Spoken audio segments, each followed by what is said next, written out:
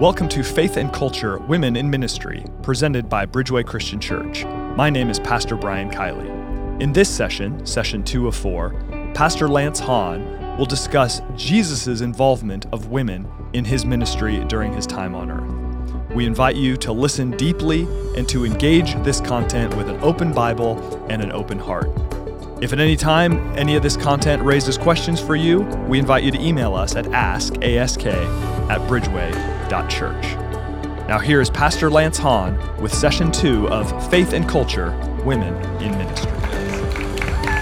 Well, you are awesome. Thank you very much for being here once again, right? And that we covered an awful lot of material last week. And so what I wanted to do is a little bit of a recap. We talked about God's initial creation. The creation was designed with perfect equality, unique roles, and incredible partnership, just like the Trinity. Adam and Eve, as people, had unique gender with equal value, and as husband and wife, equal but unique roles. We talked about the fall of mankind. The fall and curse brought about the hierarchy and the domination of men over women and an exacerbation of dysfunction into the home. So why were women cursed like that? Why were they cursed in the area where men would dominate? Because Eve betrayed her obedience for advancement. So women would be frustrated in subjection. We talked about the design and structure of the Old Testament Israel. We saw how God had built around the hierarchy curse pattern and simultaneously designed Israel uniquely to demonstrate spiritual truths to the world. That Israel was built to show the ramifications of sin and the inability to save oneself. The whole point of the entire nation was to lead to the need of a Messiah.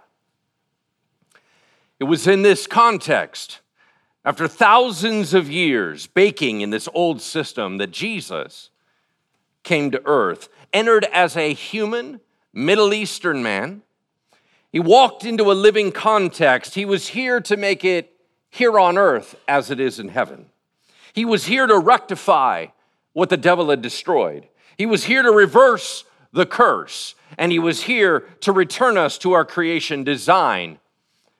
He was about to go to the cross to do all of that. In order to lift us up, he had to stoop down and start from where we left off.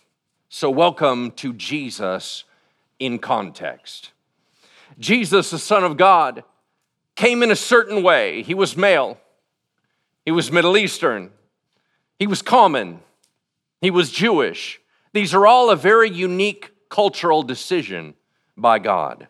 He came at a certain time, that was 2,000 years ago, under a Roman government in a Jewish culture with international influence, right? So until we understand his context fully, we will never fully appreciate his teachings and his life example. What he did, what he said, differs dramatically upon the context in which he walked and talked. In other words, if you simply just open up Scripture without doing any studies about history, you're going to come to one conclusion, but if you go back and study customs and context, you're going to come up with a very different context. Let me give you an example. When Jesus said that he was the light of the world, it made a lot more sense that he was doing it during the Jewish Festival of Lights. Yeah? Then you go, oh, it had a bigger implication. It wasn't random. When Jesus called himself the Son of Man, every Jew at that time knew he was referring back to a Daniel prophecy where one like the Son of Man was brought out and given the kingdom forever and ever. That when Jesus said to his disciples, I will make you fishers of men, it made a lot more sense because they were fishermen. There you go. So obviously, you have to do a little bit of study and a little bit of research for those things to pop, for you to actually understand that what God is saying is not random, it's actually all designed. And when you see that context, the richness starts to come out. So that's what we're going to spend a lot of our time doing. So what was Jesus's immediate context? He was Jewish culturally, but he was living in Roman and Greek culture with international influences through his nation continually. That was a very big cross stream in the world. Anytime you're in the Middle East, you're going to have multinational influence at all times. All right, so here's what he lived in. Let's talk about Greek culture. 300 years before Jesus was a man by the name of Alexander the Great who conquered much of the world for Greece. After his death, his influence continued and it strengthened and it permeated most of the globe with what we now call Hellenization or Greek culture. By the time Jesus was born, it was the air that you would breathe. It's the reason why the majority of the New Testament is written in what? Greek. There you go. In Greek culture, women were assumed to be focused on the home. They were unable to own land, unable to vote, unable to inherit. Girls were educated the same as boys, except for a greater emphasis on being trained on gymnastics and the arts. But at the heart of it, she was being trained for the home. Young ladies were married around 13 to 14 years old. Girls were under their father's rule. Wives were under their husband's rule. If they had neither, they were to be given a guardian. Wives were to be faithful. Husbands were not. Wives could be priestesses in their religions. All right? But there was another culture, Roman culture. They were the active government. The Roman Empire took over the Greek Empire in 31 BC. That's just shortly before Jesus. Roman culture, like Greek culture, believed in many gods. It loved the idea of worship of those gods. But with the infusion of the Roman emperor, suddenly emperor worship became a thing. While reason and determination ruled the day, religion certainly had its place. As the Roman Empire arose, women were just starting to break out as being able to do more and lead more, but it was still very much male-dominated, and women were very limited. The more wealth a woman had, the more influence. The one area where women were leaders was in religion. Mainstreams of Roman religion didn't even allow men to be priests, but only women. Girls were married early, mid-teens, though the wealthier were married even earlier. The focus for young ladies was to prepare themselves for marriage, which was to keep pure, to be modest, and have high reputation. The wealthier the family was, the more education she received, so most girls didn't get more than an elementary education. As children, boys and girls were treated similarly until they came of age. Then it started to change. Women were trained for the home and for society. Now, interestingly, women were allowed to own land and get involved in business, but just not politics. Women could not vote, and once again, wives were to be faithful, but husbands were not. Perhaps the most important cultural element of Jesus Christ, of course, that he was Jewish. With all these other influences in society, he would talk about things that would rebound off of society, but ultimately, he was a Jew through and through. So most of his cultural impact was from the Jewish people. So we're going to talk a little bit about that.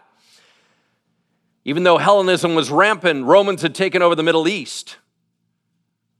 Him being a Jew was the most important thing about him.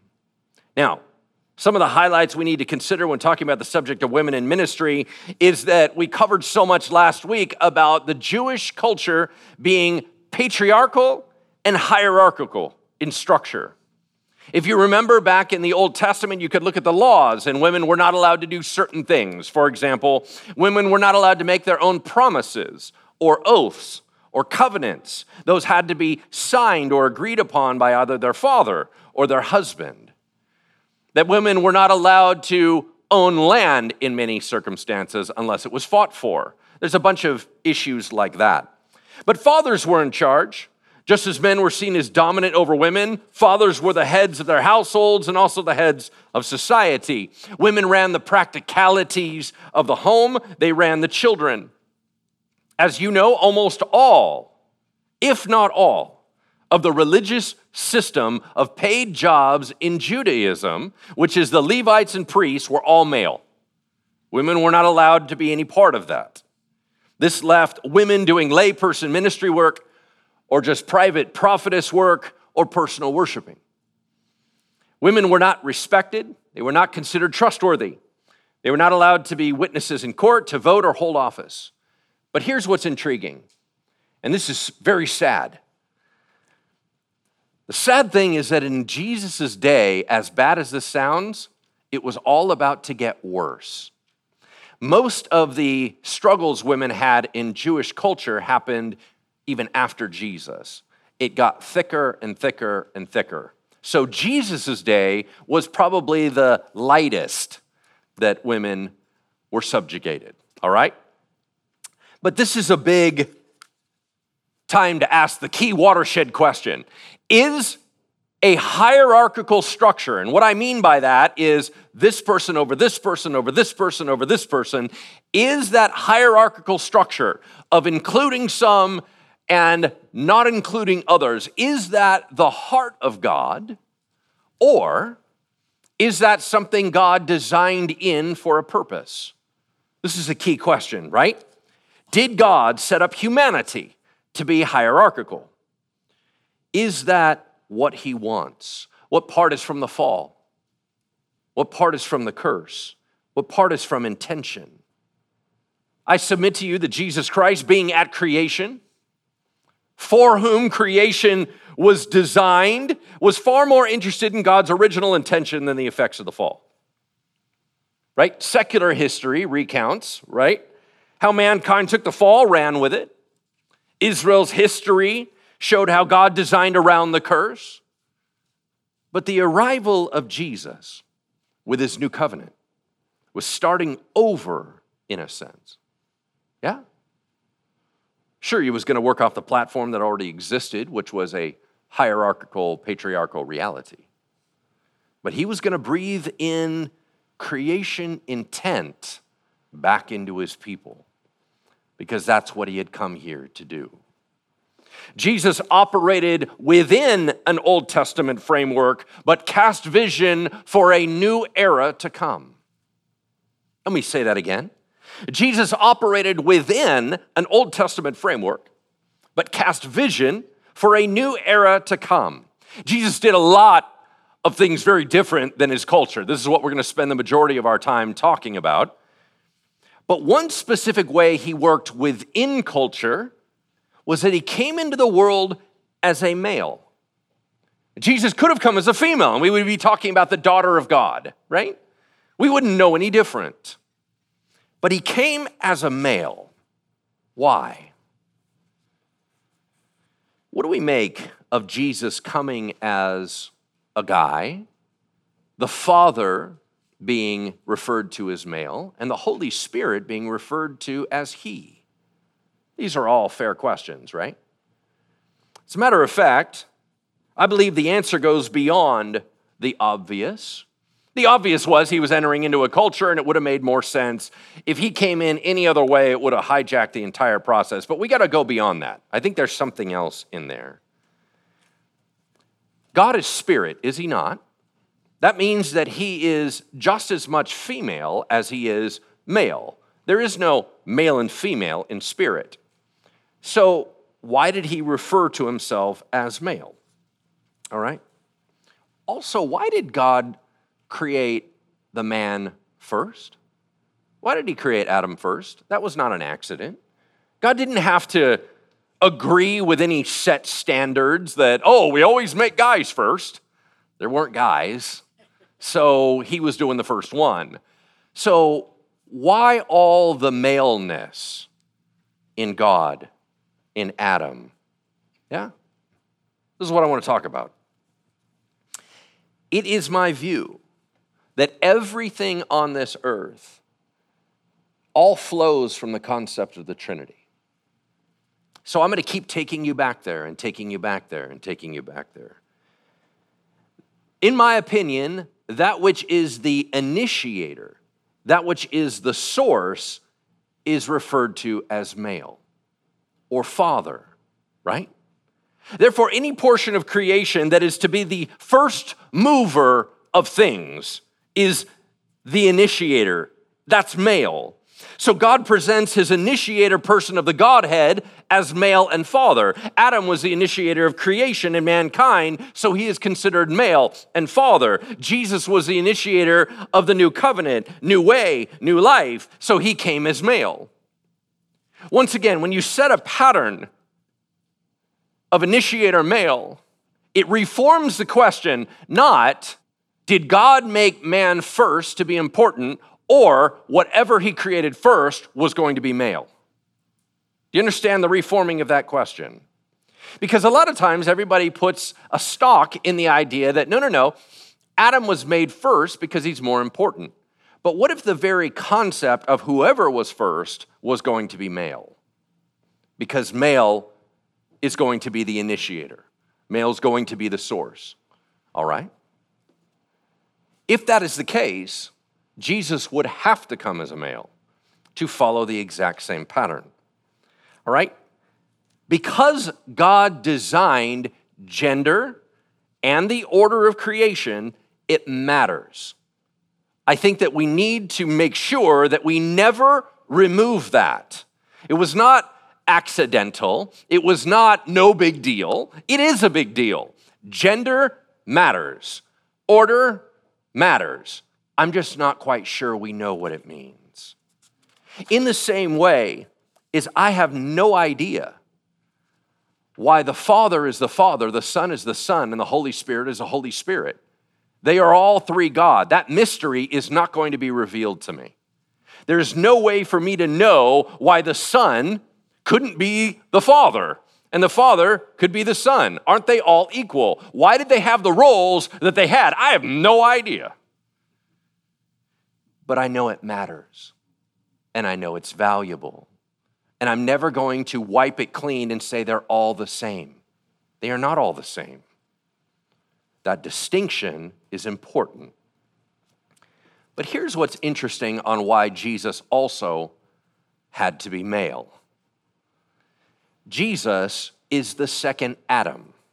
The Bible refers to it multiple times. Under the first Adam, all mankind fell into sin. Under the second Adam, all men were redeemed. Jesus was the second Adam. If he's the second Adam, he would need to be whatever Adam was, if that makes any sense. With Jesus, we go back to the garden. What Adam failed to do, Jesus had to come back and do perfectly, which was obedience from beginning to end. Jesus takes us all the way back to what Adam was supposed to be, which is fulfilled humanity in its perfect state. Fulfilled humanity is never going to be God, but it's going to be beautiful. It's going to be what God always intended. Jesus was that, shaped to bring into creation, shaped by the very hand of God, the naked hand of God that shaped Adam and Eve. Then also through the glove that C.S. Lewis refers to, the glove of Mary. Those two came together and formed the Son of God. And he came into our world. So Jesus takes us back to creation before the fall, before the curse, before all the chaos. So what was the initial creation intention? I would suggest that whatever Jesus began to lay out, accounting for his culture, adjusting for the necessary adaptations, is going to be closer to what God intended in the first place than anything we had seen in the Old Testament. Would you agree with me that if Jesus is the Son of God, he gets to set the new standard? Yes? That whatever plan he's rolling is more important than whatever plan that pre-existed. Yes? All right. Considering all that context that we studied last week, just now, let's look with fresh eyes as to what Christ said and did. Nobody in the Old Testament would have done the things with women that Jesus did. He broke all sorts of rules. You're going to find out how much. We should be able to see a clear initiation and clarification of a new way of doing things, a progressive move towards a different mode of interaction. In other words, he was about to reset a new and improved structure for his people called the New Israel. The old covenant served for a time. Now he was going to create true Israel, and that had new rules, new regulations. But after thousands and thousands of years of a hierarchical, patriarchal, dominant design, Jesus started changing stuff. So we ask the question, would God change something this radical? Would he, for thousands of years, would he change something that is that rooted in the Jewish culture? Well, I don't know. He completely overturned the entire sacrificial system, which was everything they believed in. Would he have done that? He put his own death on the cross and said that he was the Passover lamb who was slain for the sin of the world. He'll change anything he wants at any moment. So what was different about Jesus' new way of doing things in his new Israel based on the pre-fall creation? There are 3 areas, and I'm going to walk through those with you today. Number 1, how he taught about women. How he taught about women. Number 2, how he interacted with women during his ministry. How he interacted with women in his ministry. And number 3, how he involved women in his ministry. How he involved women in his ministry. Those 3 areas, of which there will be multiple classifications, are shockingly different than the prior pattern. So we're going to walk through them one by one. Yeah, that's why we're here. Let's do that. Let's talk about Jesus' teaching about women. Jesus' teaching about women. That's number 1. You're going to want to kind of indent here in your notes, right? You're going to start writing all kinds of stuff. Here we go. It is very difficult to read the New Testament without a modern day bias. We tend to look at things and we go, wow, that feels very restrictive. But when you look at it in context, it may have been very liberating at the time. You have to be very careful and check your bias at the door. When you're reading scripture, you go back to the intention of the author. That's our job. That's what we do. We read stories that Jesus taught, and we immediately try to figure out how they apply to us, but unfortunately, without recognizing that how he told stories, what characters he used, what points he made, contextually, it leaves us missing all these truth bombs that he kept dropping in his teaching ministry. So, the first one of those teachings I'll highlight for you is this: positive examples in illustrations, examples, and parables. Positive uses of women in his stories. The first and most obvious change was how he dealt with women as illustrations. He used them as primarily positive examples. That does not sound like a big deal. You'd kind of go, yeah. So he happened to mention a woman that found a lost coin. Who cares? You already missed it. Here's why. Jesus was a rabbi, yeah? What he taught, how he acted, would be seen in contrast to what all the other rabbis were doing. And if everybody was doing it one way and he did it a different way, that would be new, yes? That would be symbolic. That would be necessary to study, correct? All right. So, how ancient rabbis viewed women is well documented. There were a few rabbis that honored women, but in general, the attitude was very negative. Rabbinic thought was thick with the idea that women are separate. They are a separate being from men. So they would talk about them that way. For example, women were viewed as secondarily made and further from the divine. God shaped Adam out of nothing and then used a portion of Adam to create a woman. The idea was that's 2 steps away from God. That's how they viewed it. The main focus of instruction from rabbis was keeping women in the private home sphere. Women were excluded from studying, They were excluded from learning with the rabbis. They were excluded from learning with the men. They were simply to enable their men to fulfill their religious obligations. Does that make sense? Men had jobs to do. If you now study even rabbinic thought of today, there is still the mode that men are held to certain standards, and the wife's job is to help him get there because she's not even bothered to be held to the same standards. Although women were talked about as more compassionate than men, that's about the only positive you got in rabbinic teaching. In general, women were linked with witchcraft, foolishness, dishonesty, licentiousness, and every other negative trait. That's how rabbis talked about women. Much was focused on Eve, what she did, and how what she did led to female disabilities. Women were seen as temptation problems, and it all got worse as time went on. As a matter of fact, if you look, there's still a prayer that is said today by male Jews. God, thank you for not making me a Gentile or a woman. The very idea of, man, I'm glad I missed that one. But Jesus did it different.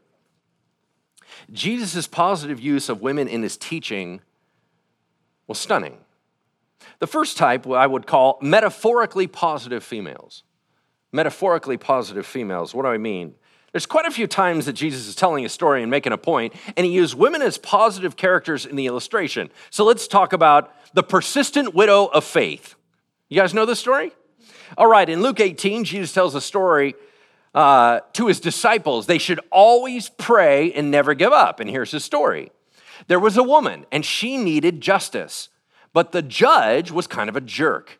So she hounded this guy day after day after day, and he finally said, "Woman, I don't like you, I don't like God, I don't care about anybody, but you are driving me insane. So I will do what you asked." And Jesus said, "Pray like that." Whoa, hold on. You just used a woman and said, do something like that? Yeah, we don't do that. Rabbis don't talk like that. Oh, but they do with Jesus. All right, here's another one. How about there's a parable of the kingdom growing. Luke tells this one, right? But he records two stories.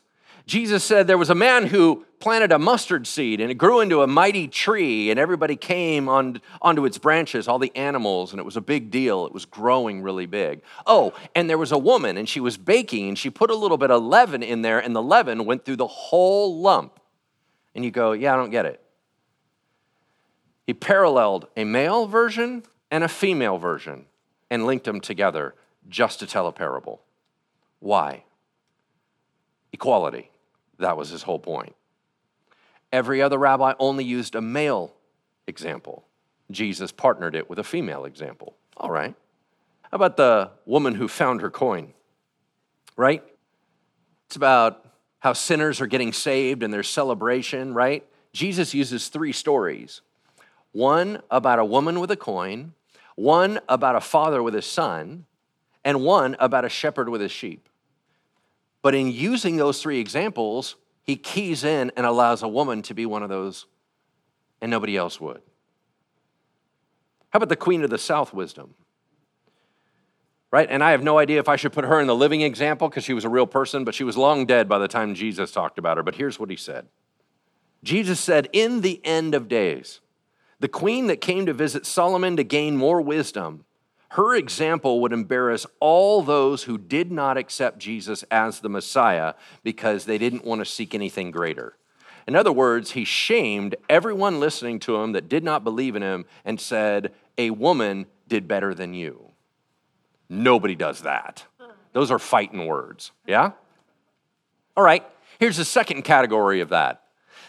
Living female examples to follow. If some of them are metaphorical and we're just using them in a story and they're not real people, what about real people? Yeah, he did that too.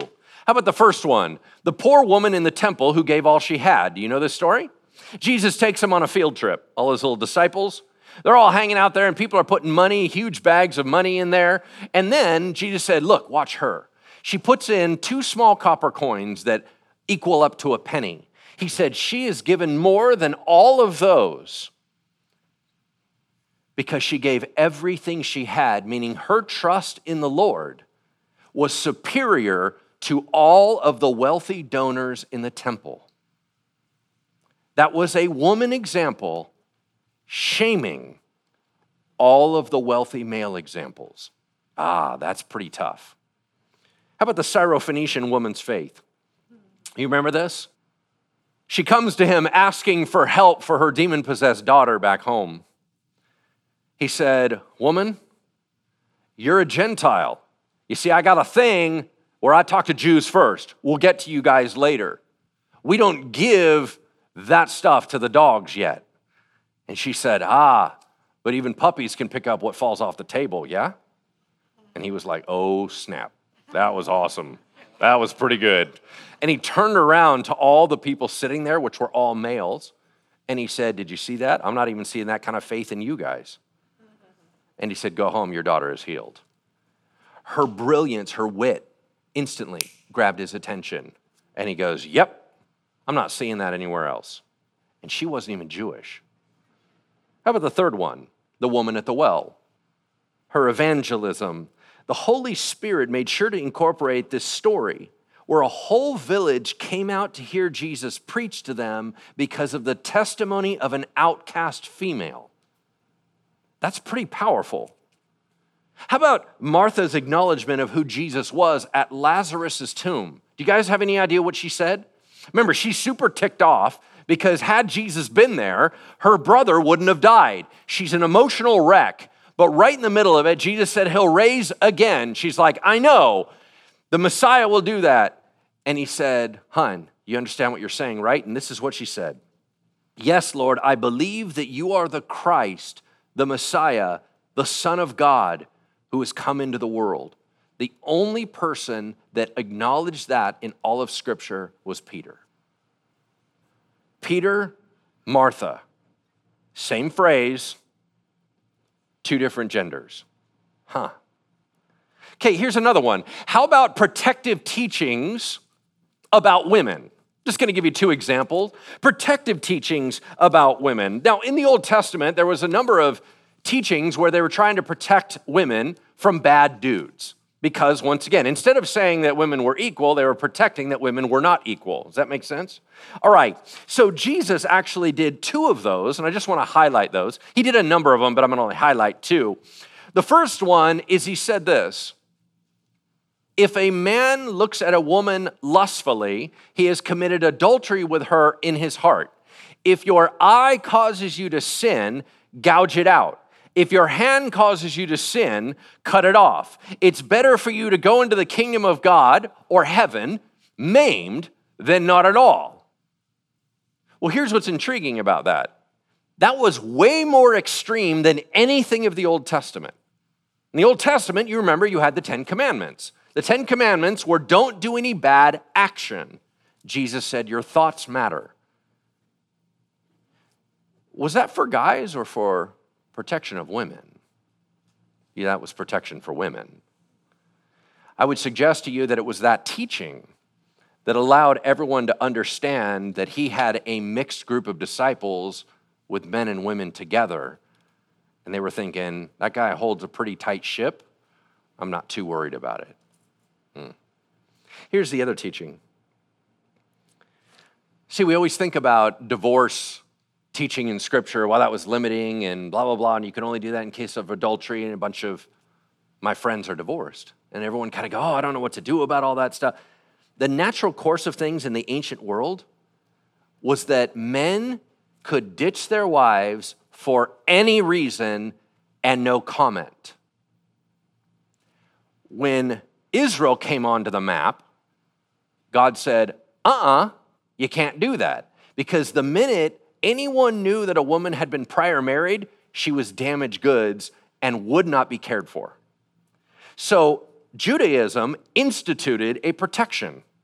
You have to give her a certificate of divorce, which means she had licensed reason to go get remarried, and that would allow her to be cared for.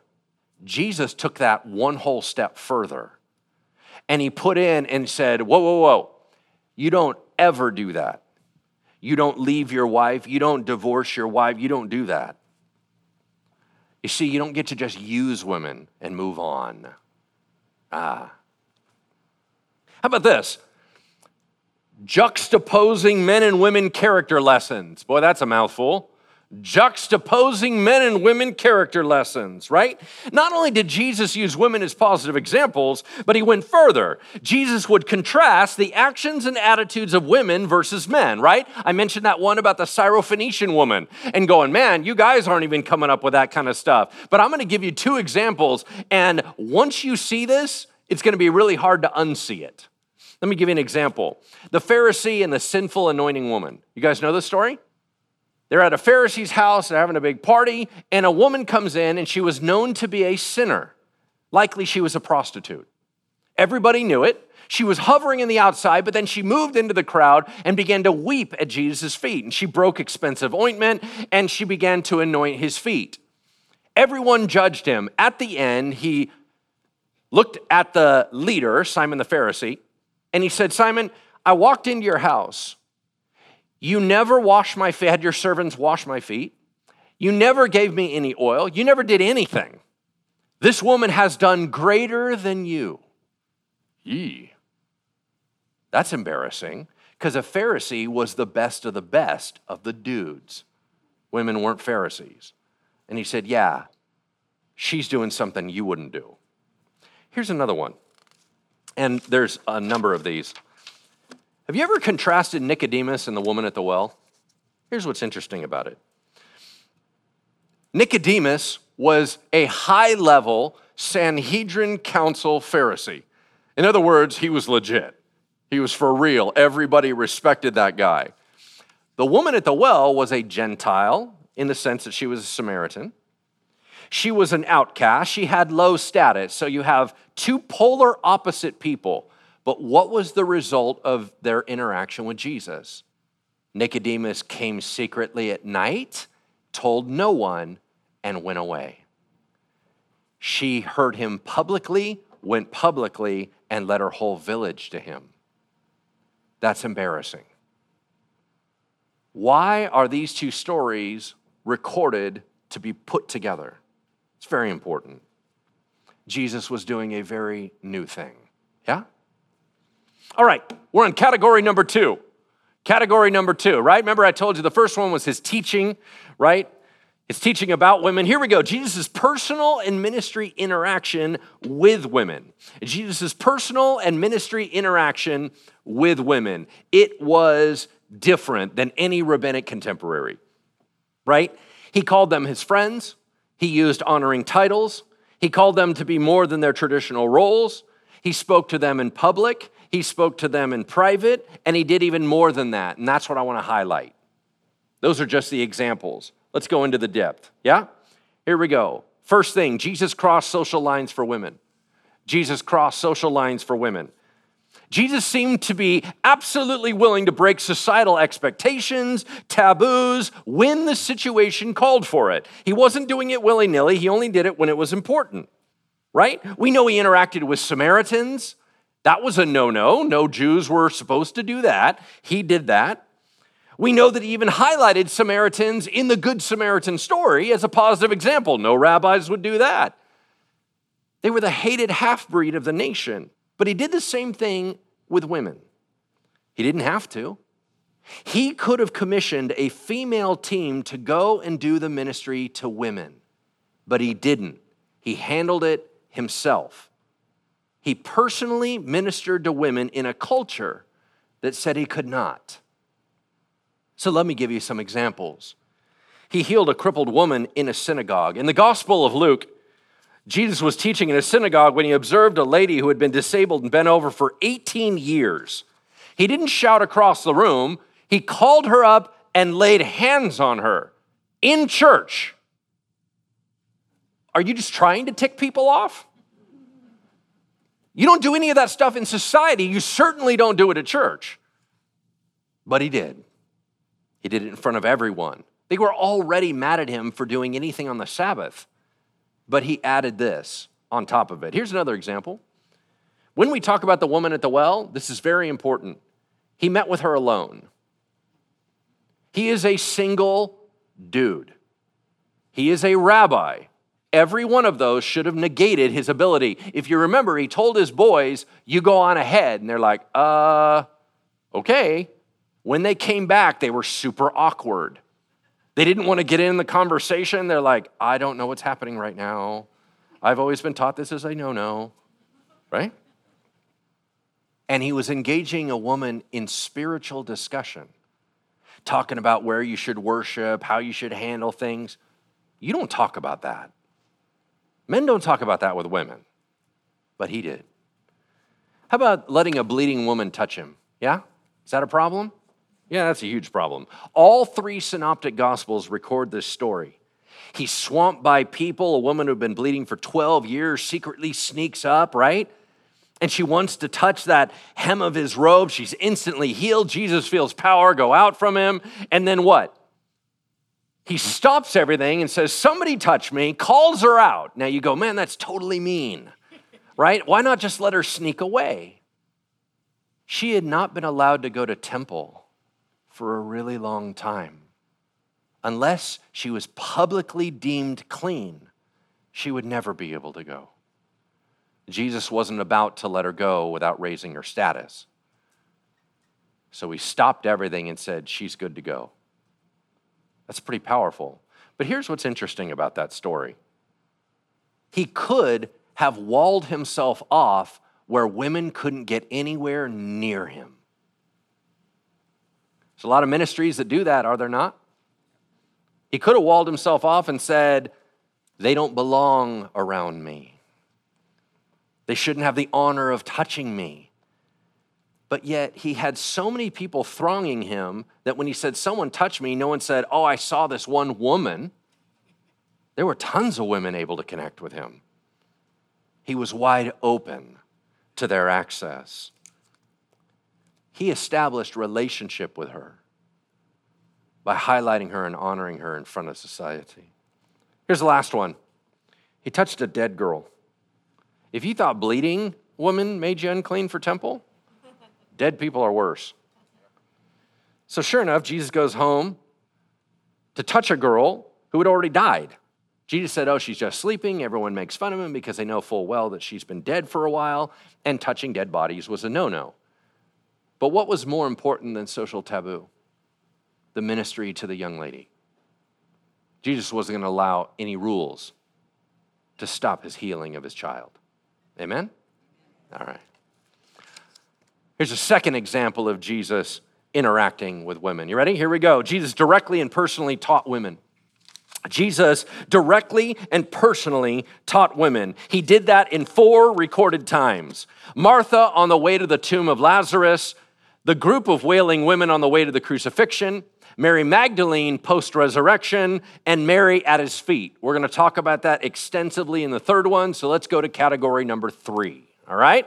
We did category number 1 was teaching. Number 2, right, was his involvement around them, now his involvement of them in his ministry. Number 3, Jesus' involvement of women in his ministry. Jesus involved women in his ministry in 5 key ways.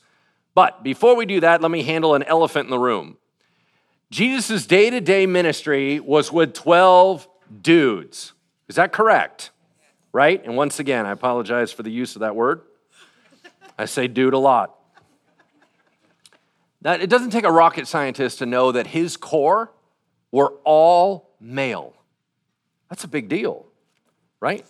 It's not like a fallen bias. Jesus gets to do whatever he wants. He's already shown he'll break taboo if he needs to, but he didn't. Why? There are 3 key reasons why they were all men. Number 1, avoiding the immediate rejection of the gospel. This is about culture and timing. The primary reason the apostles were all men was likely because of their ability to reach their culture. Women would be rejected outright. It would have hindered the initial gospel message push. That was a cultural decision that would later be shifted. But the sake of the gospel message superseded the equality message. It's all about timing. God was progressively revealing. Remember I talked about maturing revelation. He was revealing little by little to his church of his intention for women through redemption and design, but he hadn't got that far yet. It's a similar reason why Jesus didn't choose Gentiles or Samaritans either. Everyone always stops and go, they were all 12 dudes. Yeah, they were also all 12 Jews. Nobody ever seems to argue, man, I can't believe there's a Samaritan in leadership. Nobody ever argues, why are Gentiles in leadership today? At that time, it was a way bigger deal. They would have rather had a Jewish woman than a Gentile in their church. But we have it all different, all backwards. Here's the second reason. If you want to talk about historically the main reason why they were men, here you go. The 12 apostles were to be the new covenant's version of the 12 tribes of Israel. Jesus was resetting and starting all over again. The Old Testament had, right, Levi and Simeon and Judah and Asher and Naphtali. And you remember the 12 boys? They were all the heads of their households. Well, when you launched the new covenant for the new church and the new Israel, you needed the new 12 heads. They all needed to be male. Does that make sense? It was a tie-in to history. Third reason, Jesus always operated from a fall to redemption pattern. From a fall to redemption pattern. Jesus worked on the Old Testament framework. God set up the sacrificial system to lead us to the new covenant. Jesus started with men that would lead us to the equality of genders. How do I know that? Because they were only Jewish. Clearly the plan changed.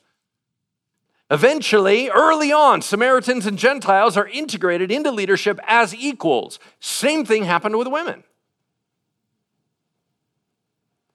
Once again, I'm going to highlight how we saw slavery for a while.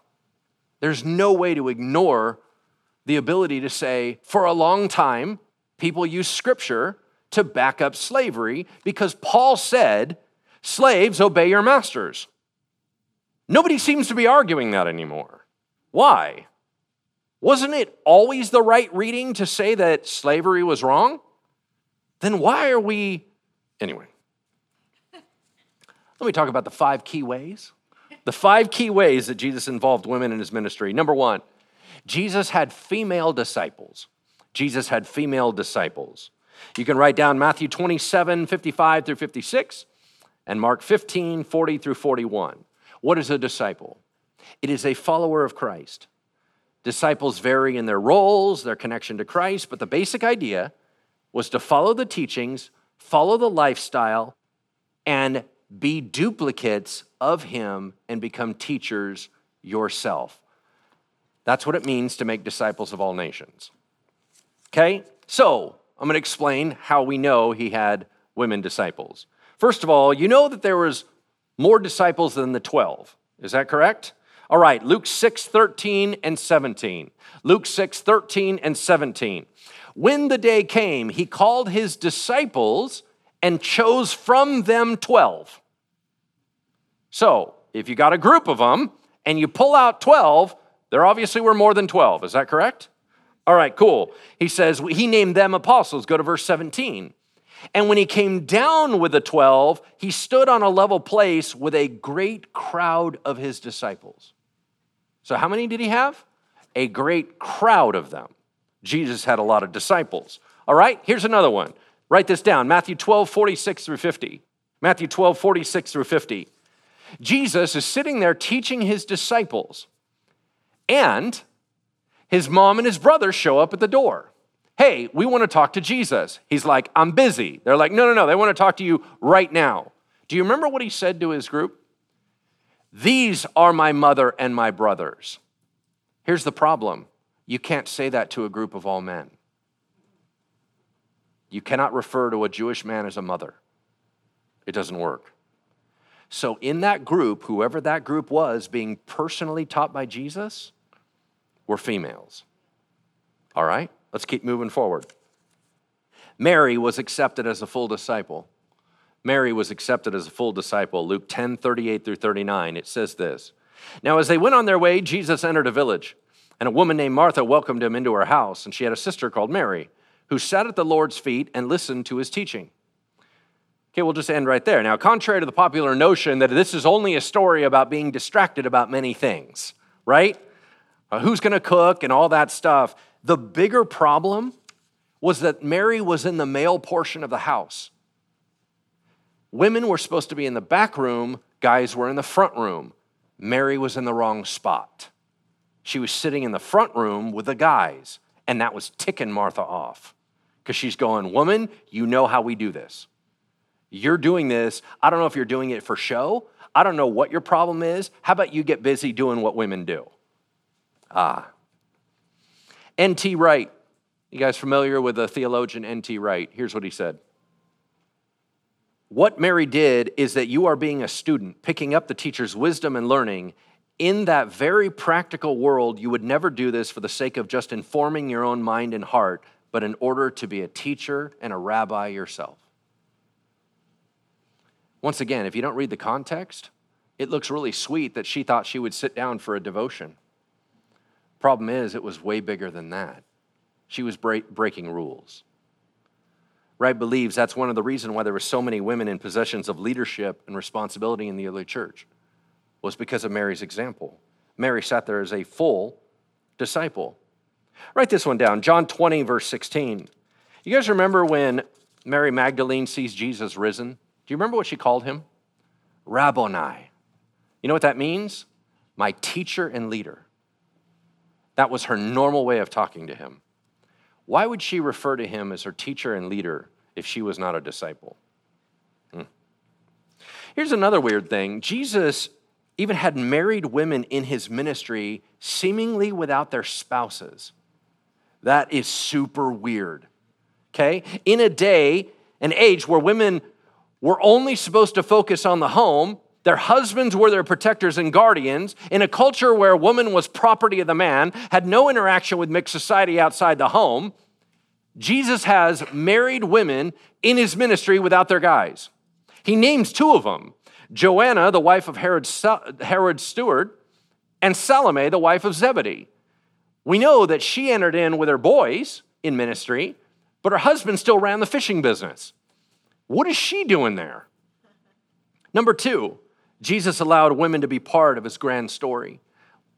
When Jesus was a little baby and he was brought to the temple, you guys remember who announced his arrival? A guy named Simeon, right? Oh, and who? Anna the prophetess. Why did you have a man and a woman there? I'm sure that was an accident, yeah? How about Mary, his mom? Was she pretty involved? Yeah. What about Martha hosting and serving special meals? She does that multiple times. That's not new in that culture, but once again, Jesus had his guys do the Passover meal all by themselves. He could have walled himself off and only had men do it, but he didn't. How about the woman at the foot of the cross, the woman at the tomb, the woman at the resurrection? Women were involved in every single part of his story. Number three, women funded his ministry. Women funded his ministry. Women contributed financially. They supported Christ and the apostles. It was women who paid for them to be traveling evangelists. And the Bible records 5 of the women by name, and studies reveal that they traveled all the way through the nation with him. They were not just writing a check from a distance. They were up close and personal. Number 4, women acted as Jesus' priests. Women acted as Jesus' priests. You go, what? I don't remember that. Well, 2 women anointed him with oil. Do you know who normally anoints with oil? Men, priests. You don't just go around and anoint like that. He even said, this is an anointing for my burial. Once again, women could do that once they were dead. That's fine. Number 5, women were used as reliable witnesses in multiple ways and multiple times. Women in Jesus' day weren't considered legitimate, reliable witnesses at all in court, but Jesus used women for evangelism. He used women to proclaim his true identity. He used women to be faithful witnesses of the crucifixion and resurrection, and women were commanded to proclaim his resurrection to the boys. Here's the great irony, you guys, the great apostolic irony. Women were the apostles to the apostles. That's very weird. And when you match the women apostle and the male apostle, The women did it better. Give you an example why, right? This is another insight from N.T. Wright. He said, under his assessment, the men failed as followers of Christ and the women didn't. You see, what does apostle mean? It means sent one. Go tell people the Messiah has raised from the dead. That's what apostles do. But the women saw him first and went to go tell the men. So they're the apostles to the apostles. And then the other thing that's interesting is that all the guys, when Jesus is arrested, bail out and run away. Peter very clearly denies Jesus. And yet, who was sitting at the foot of the cross? All the women. But Jesus wasn't done when he planned to leave this planet, right? He had more. Here's his beyond ministry plan. His beyond ministry plan. The Great Commission in Matthew 28, 18 through 20, and Acts 1, 8 is non-gender specific. It commands leadership, utilizing the power of the Spirit, making disciples by men and women. It involves males and females doing discipleship, baptizing, and teaching. That was his last command before he left. Then Pentecost. He launches the church with Pentecost, and women were there. They were at the inception of the church. They received everything the men received. When the tongues of fire came down and rested, it says it rested on every single one of them. It didn't hover over the guys and not the girls. It hovered over everyone. Do you know what the tongue of fire was? It was a personal Shekinah glory, what only Moses and the priests were ever allowed to see, and everyone got an individual one. Men and women, you go, well, hey, you know what? There was a lot of people, they had a lot of friends, they were just in that upper room, they were just all hanging out together. That is incorrect. Acts 2:17, Peter said, in the last days it shall be, God declares, that I will pour out my Spirit on all flesh, and your sons and your daughters will prophesy, and your young men shall see visions, your old men shall dream dreams, even on my male servants and female servants, in those days I will pour out my Spirit, and they shall prophesy. It wasn't accidental, it was purposeful. It was prophetic. Women were part of the launch of the early church leadership. Bottom line, Jesus began a new thing, yeah? He began a new thing. How he operated was so different. All the gospel authors are writing this stuff down. Why are they writing it down? Jesus said tons of stuff in 3 years, but they wrote this stuff down. We have to ask ourselves, why did Jesus do ministry so differently, if not than to point a better way for operating as the people and kingdom of God? How much of the curse has been reversed by the cross? There's a super crazy passage called Galatians 3, 28 and 29. There is neither Jew nor Greek, there is neither slave nor free, there is no male and female. For you are all one in Christ Jesus. And if you are Christ, then you are Abraham's offspring, heirs according to promise.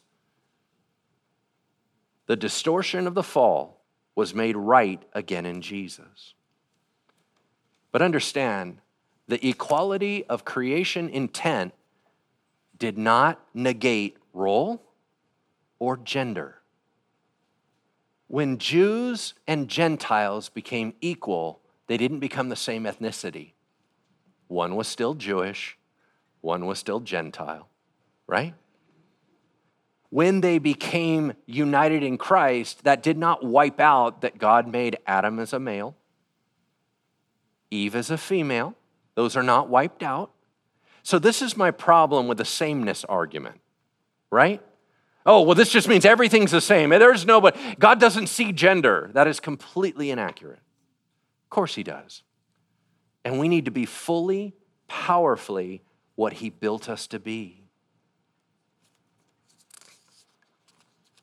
Why didn't Jesus talk more about this, right? If this was such a big deal, why didn't Jesus talk more about it? If he was really going to change stuff, why didn't he talk about it more? You guys, as important as this issue is, it's not salvation.